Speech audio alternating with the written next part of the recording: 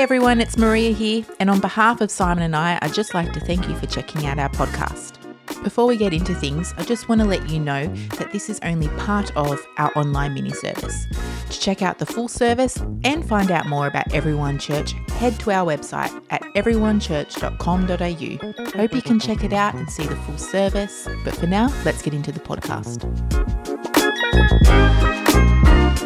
Over the first 4 weeks of our online mini-services, when we launched them way back in the day, only a few months ago, before the days of lockdowns and all that kind of stuff, we shared about our 4 values, what we value at Everyone Church. And they are, we follow Jesus, we lean into faith friendships, we engage in discipleship, and we live mission-minded. And you can catch all of those on our YouTube channel, on our podcast. But over the next few weeks, I really wanted to share around the value of we engage in discipleship and talk about discipleship and what it's about from a biblical perspective. And what is discipleship? We hear it a lot in church circles. Well, that word is never actually used in the New Testament, which is okay because neither is the word Trinity, for example, and we all have a grasp of the Trinity. But we can use the word discipleship in a few different ways in church life. We can talk about discipleship groups, or maybe someone who's mentoring me. We might say they're discipling me, or I'm discipling someone else if I'm mentoring them. But discipleship, it really isn't a church program or a small group. It is an intentional journey. And what we're referring to at Everyone Church, when we say discipleship, we're talking about the journey toward spiritual maturity. Spiritual maturity, which is where we get our series title, All Grown Up. We want to be spiritually mature. It's about your journey, your pursuit of spiritual maturity, not someone else's pursuit on your behalf. I'm talking to you. Yes, I'm looking right in the camera, talking to you. Not someone poking and prodding you. There is no church program or structure that can force you, right, to mature and to grow. You need to decide to start that journey with God's help. Of course, we need Him in every step of the way. And the journey towards spiritual maturity, the journey toward being all grown up in a spiritual sense. Now, what is spiritual maturity? Well, when we accept Jesus into our lives and He does the miraculous work of forgiveness and we are born again, okay, we begin the journey toward being with Him in heaven and becoming like Him on earth. It's all about Jesus. It says in 2 Corinthians 5:17, this means that anyone who belongs to Christ has become a new person. The old life is gone. A new life has begun. The old life is gone. There is a beginning here. The new life has begun. And if there's a beginning, there is an end in sight.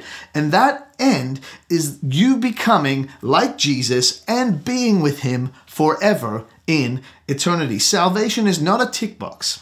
Okay? It is a process of transformation. It says in 1 Peter chapter 1, verse 3-5, all praise to God, the Father of our Lord Jesus Christ. It is by His great mercy that we have been born again, because God raised Jesus Christ from the dead. Now we live with great expectation, and we have a priceless inheritance, an inheritance that is kept in heaven for you, pure and undefiled, beyond the reach of change and decay. And through your faith, God is protecting you by His power until you receive this salvation, which is ready to be revealed on the last day for all to see. So salvation is a one-day thing that we will one day enter into heaven and eternity, but it is also an everyday thing. And discipleship is about the everyday stuff.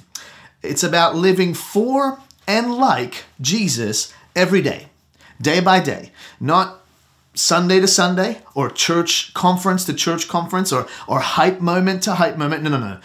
Day by day, walking with Him day by day. It's learning to think, feel, and act as a Christian, as Christ would. The old is gone.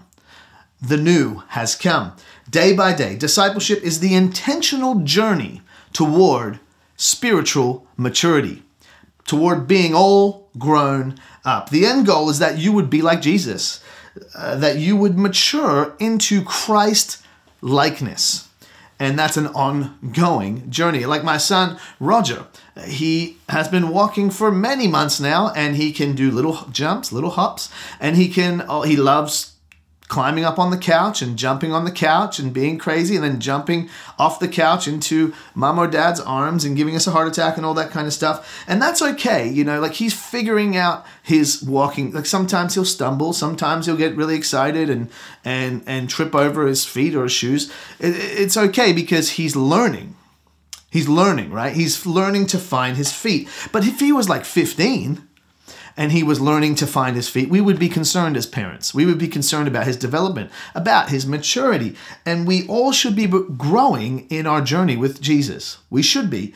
And if you're not, if you're years into your journey with the Lord and you're still finding your feet, well, there's an issue here. If you're constantly struggling with the basics, Bible reading, prayer, doing life in community, in a church context, then we have an issue here, okay? A maturity issue. And the big question is, do you want to be like Jesus? Do you really want it? Do you want to be like him? I know that seems like a simple question, but if we were to observe most Christians, it's like there's no evidence of that. There's no evidence. It's like the goal of being like Jesus is not even on the radar. If Christ is God, then how he lived and how he asks us to live is the ultimate way to live. It's the foundation we should be building upon, the end goal. I'm not talking about sleeping in tents, wearing robes and sandals, living like a traveler. It's like some of you think, I'm getting on eBay, I'm buying myself a good robe. No. I'm talking about morals and attitude and how we treat other people and how we respond, obeying God.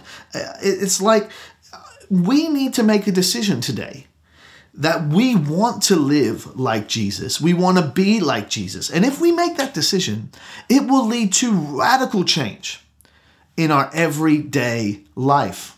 It will. It changes how you treat your wife. It changes how you treat your kids. It changes how you respond to your boss at work.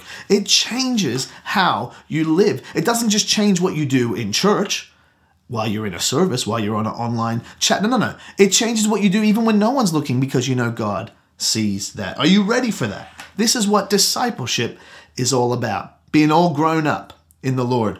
And where does discipleship start? Well, it says in Philippians chapter 2, verse 12 to 13, "Dear friends, you always followed my instructions when I was with you, and now that I am away, it is even more important. Work hard to show the results of your salvation, obeying God with deep reverence and fear. For God is working in you, giving you the desire and the power to do what pleases him." That's the Apostle Paul writing there. What are the results of your salvation? Growing more like Jesus, obeying God. And this is a work of God in us. It says there that he is giving you the power and the desire to do his will, to do what pleases him. And I believe discipleship starts first and foremost with me, with you, surrendering to God and his work in our lives, surrendering all areas of our life. Have you surrendered all areas of your life? It says that he is giving us the desire and the power to do what pleases him. Discipleship is not about handing control of my life over to a person or a pastor. It's about giving control of my life over to God. Jesus, take the wheel. Does God use people in my life to help me on the journey? Yes. We will talk about that in future weeks. Parents, mentors, pastors, teachers, yes and amen. But discipleship with the help of others is not a permission-based system. Okay? It is a pursuit-based system. It's always about your pursuit of Jesus in your day-to-day life, in your pursuit of growing in him. I have seen, and I hate to say it, but I have seen some bad examples of people controlling others in the name of discipleship.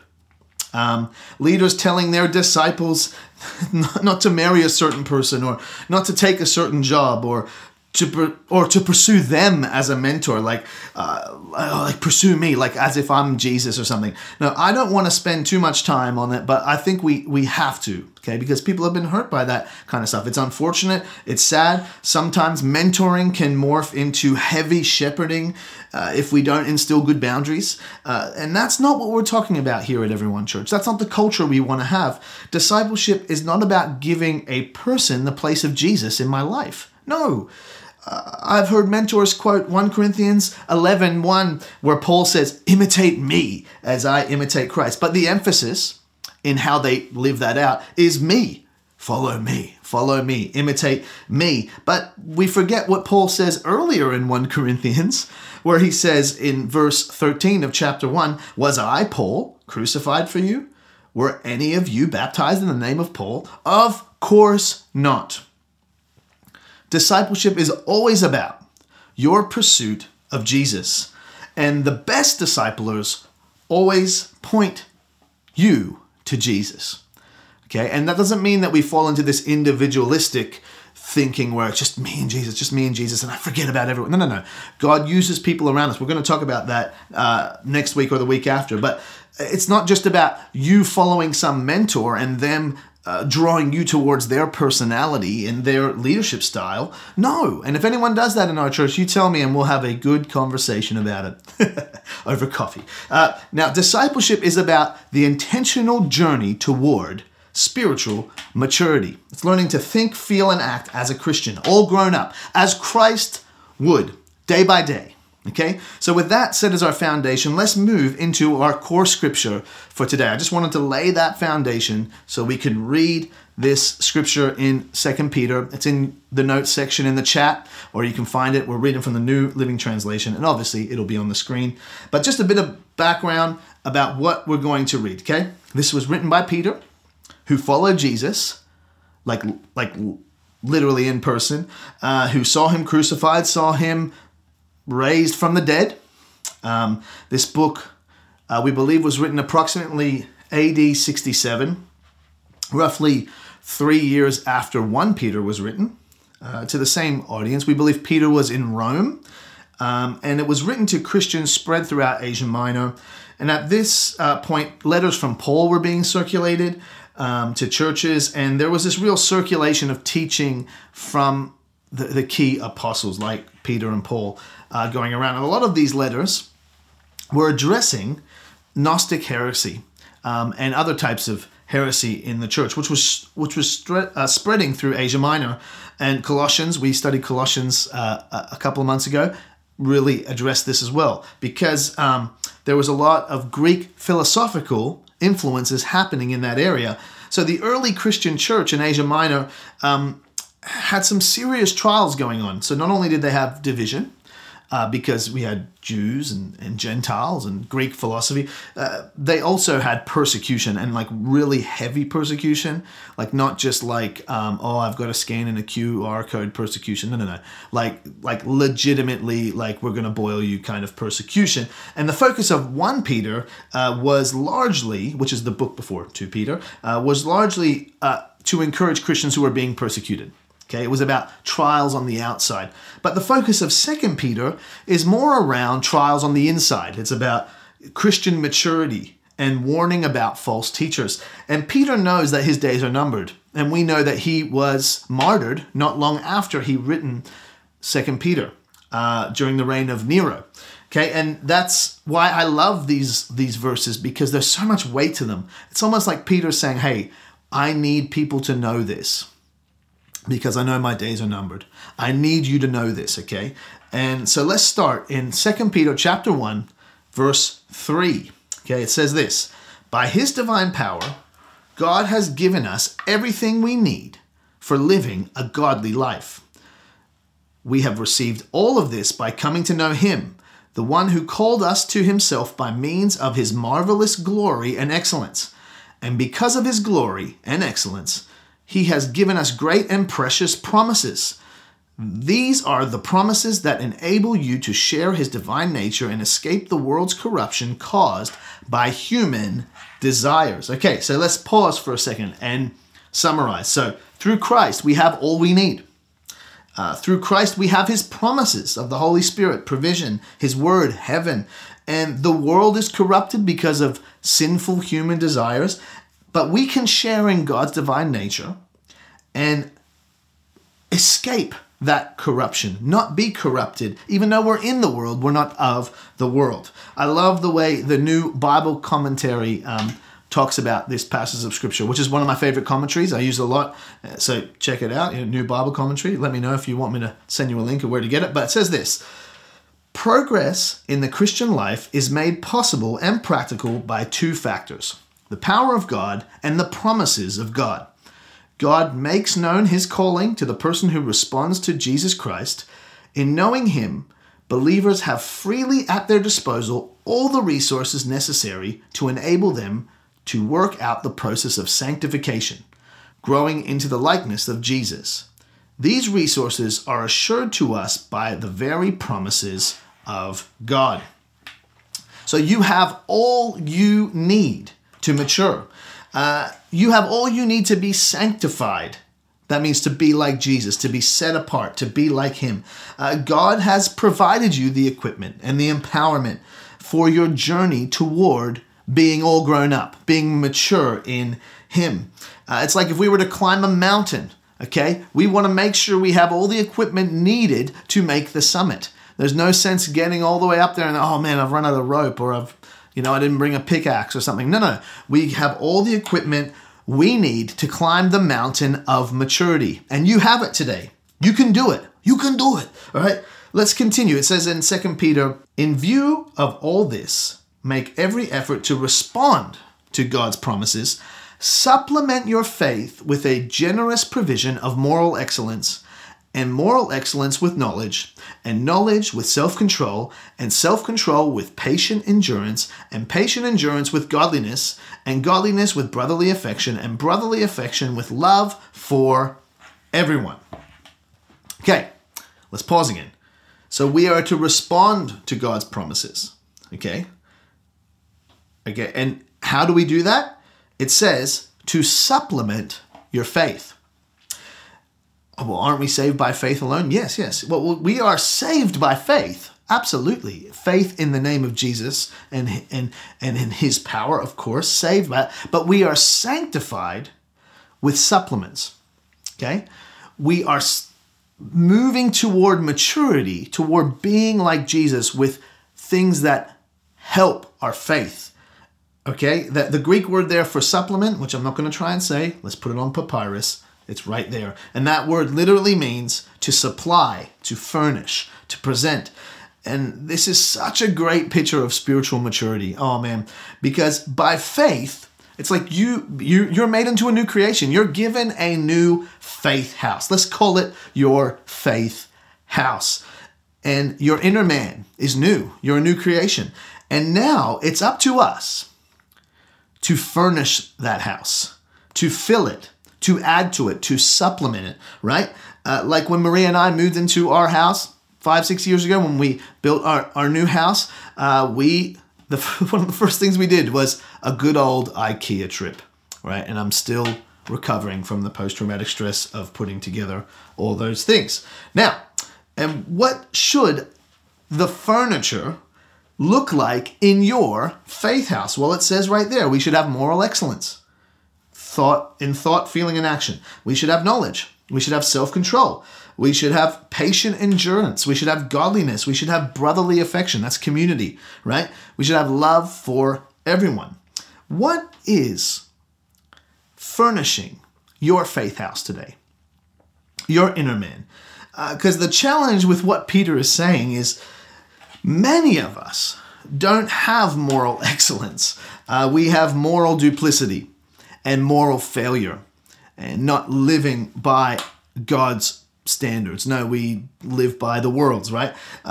Most of us don't have knowledge, like real knowledge. We have Google and a pastor we can call. Most of us don't have self-control. We have reaction to everything. Most of us don't have patient endurance. We have impatient quitting. Most of us don't have godliness. We have wickedness and worldliness. Most of us don't have brotherly affection. We have brotherly avoidance and division and reasons not to be involved as opposed to reasons to be involved. A lot of us don't have love for everyone. We only have love for those we agree with, okay, or those who like enough of our posts on Instagram or Facebook, right? So when I look around my life, inwardly, outwardly, do I see evidence of Christ-centeredness? See, this is the pursuit of spiritual maturity, the journey of discipleship. Whoever thought interior design could be so spiritual? Some of you are thinking about IKEA right now. Come on, get back on track. What is furnishing your faith house, your inner man? It's like those Christian households that have those Kurong plaques all around the place. This is the Lord's house. We will serve the Lord. So let's continue in verse 8. It says this: the more you grow like this, okay, and what we were just talking about, the more productive and useful you will be in your knowledge of our Lord Jesus Christ. But those who fail to develop in this way are short-sighted or blind, forgetting that they have been cleansed from their old sins. So, dear brothers and sisters, work hard to prove that you really are among those God has called and chosen. Do these things, and you will never fall away. Then God will give you a grand entrance into the eternal kingdom of our Lord and Savior, Jesus Christ. So here Peter outlines why it is so important for us to mature. Well, it says we'll become productive and fruitful and useful, and we won't fall away.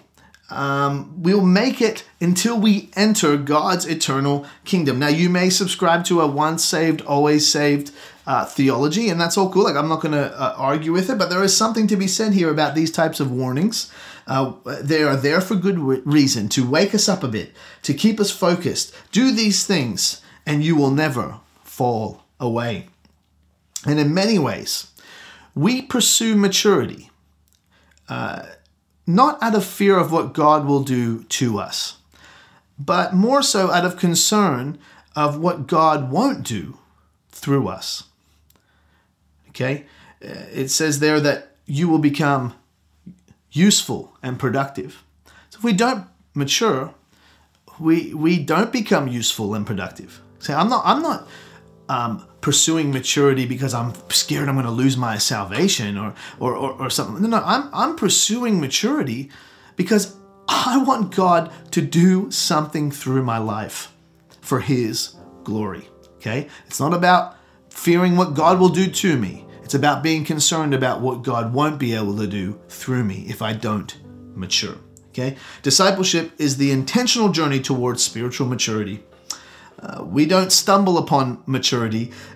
Patient endurance and brotherly love don't just show up in my inner world. We grow intentionally, and He gives us the desire and the power to do so. Right? It's our goal is to grow. Right?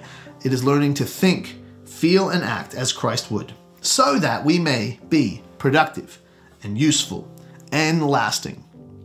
So, what is discipleship? The pursuit of spiritual maturity. What is spiritual maturity? To be Christ-like in my everyday life. And where does discipleship start?